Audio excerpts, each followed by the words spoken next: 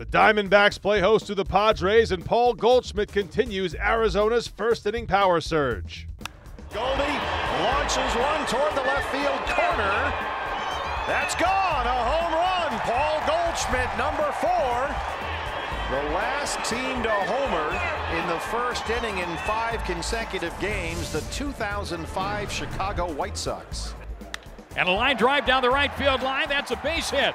It'll score 1, could score 2. Pollock turning third.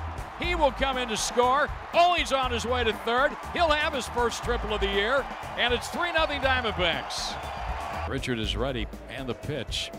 And a shot to center. That ball will be caught by Margot. What a play in center field by Manuel Margot, who robbed Tomas of an extra base hit. And the Diamondbacks have yet another run. Boy, what a dazzling play that was by the rookie center fielder of the Padres. Daniel Descalso 0 for 2 leads off the 5th. High drive, deep right field, and there it goes.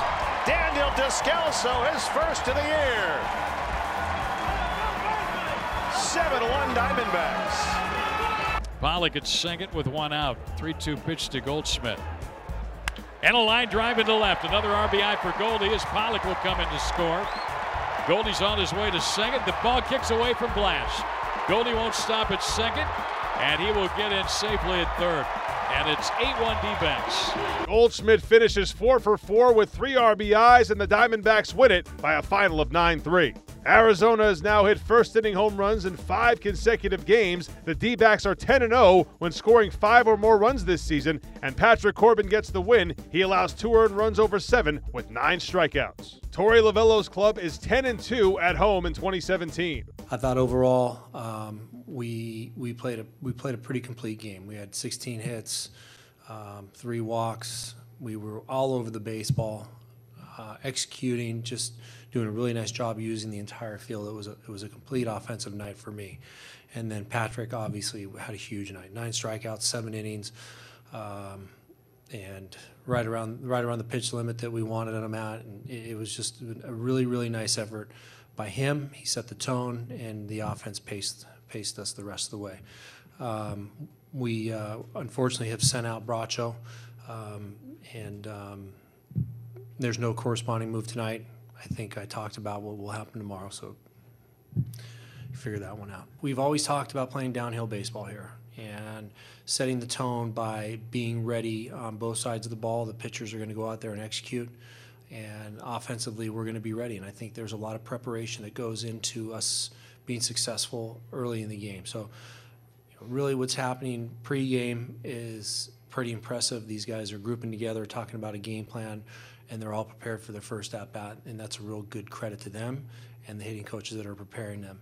And then once we score, it seems like we've been doing our job on the mound to maintain some leads, and really what you want to do is have a shutdown inning. And our guys have been doing a really good job of that. The way you guys are scoring at home, you thought about going to Derek Hall and say, let's rethink this whole humidor business? No, who knows what that humidor is going to do, what kind of impact it's going to have. But our guys are prepared to play. I think in any stadium. I know things have been going very well for us here at home, and we want to create a distinct home field advantage by being prepared. When teams walk in here, they know they're going to be ready for a very, very capable offensive team, and we're setting that tone. You know, I think all good teams win at home, and they set that up. And teams that walk in here knowing that is important to me. Just get taking on the early runs must have been kind of breathing a breath of fresh air today. You know, you guys were battling from behind pretty much all season. Right. Was that nice for you today? Just not have to worry? Yeah, of course. You know, against any team is as capable as the San Diego Padres, you don't feel very comfortable because they're going to go up there and just start to hammer away at things, and next thing you know, they can pile up 4 or 5 runs as they did last night. So it was nice to get out in front. You know, your heart rate drops a little bit, and then when Patrick takes control of the game the way he did, it really gives the entire group a very relaxed feeling. Were you pretty adamant about leaving him in for that 7th? I mean, Myers came up, I think, 2 on and 1 out after he hit a home run to start the inning. I felt very strongly that he was going to complete that inning. I felt like he was still making pitches. He didn't work particularly hard in any one inning where he emptied his tank. And once he got base runners on, I felt like those were his to give up. I didn't want to have him come off the mound and have the bullpen give up a hit that would score runs. And at that point in time, he was still making pitches in all the way through his last pitch. I think he threw 105, 106 pitches. He was still executing. It was very easy for me to make that decision based on what information he was giving me. Chris Owens continues to contribute. Yeah, just a complete player. The swing has continued to be very consistent. He's getting a pitch in his zone and not missing it. And I know, based on my conversations with him, he had some health issues leading into the past couple of years where he just wasn't 100%. I know he's excited to feel 100%, and it's translating for us. Paul Goldschmidt looks like he is rounding into form. His 4-hit game on Tuesday brings his average up to .297 for the season. They still pitched well. I think just they made a couple mistakes. We were able to hit them.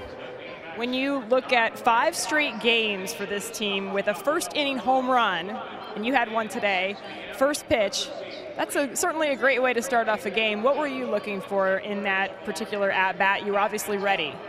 Yeah, just looking for a fastball, somebody could hit hard. Luckily, I was able to get it out of there. You know, it's kind of funny. It comes in streaks, 5 in a row, and then I think we started the year with like 14 games without scoring in the first inning. So just one of those things that goes back and forth. Tell right away that was fair ball? No, I was begging. Went a long way. Let me ask you, Patrick Corbin tonight, another outstanding start. How good is it to see Patrick putting together a solid beginning to the season? Yeah, it's been great. You know, coming off surgery a couple years ago, it's tough, and he was a little inconsistent last year, but he's been great for us this year. It's nice to score some runs. He pitched well last time against him and wasn't able to get the win, so it was good tonight. The Diamondbacks have now won 4 of 5, and they'll go for a 3rd straight win over the Padres on Wednesday as Zach Godley makes the start at Chase Field.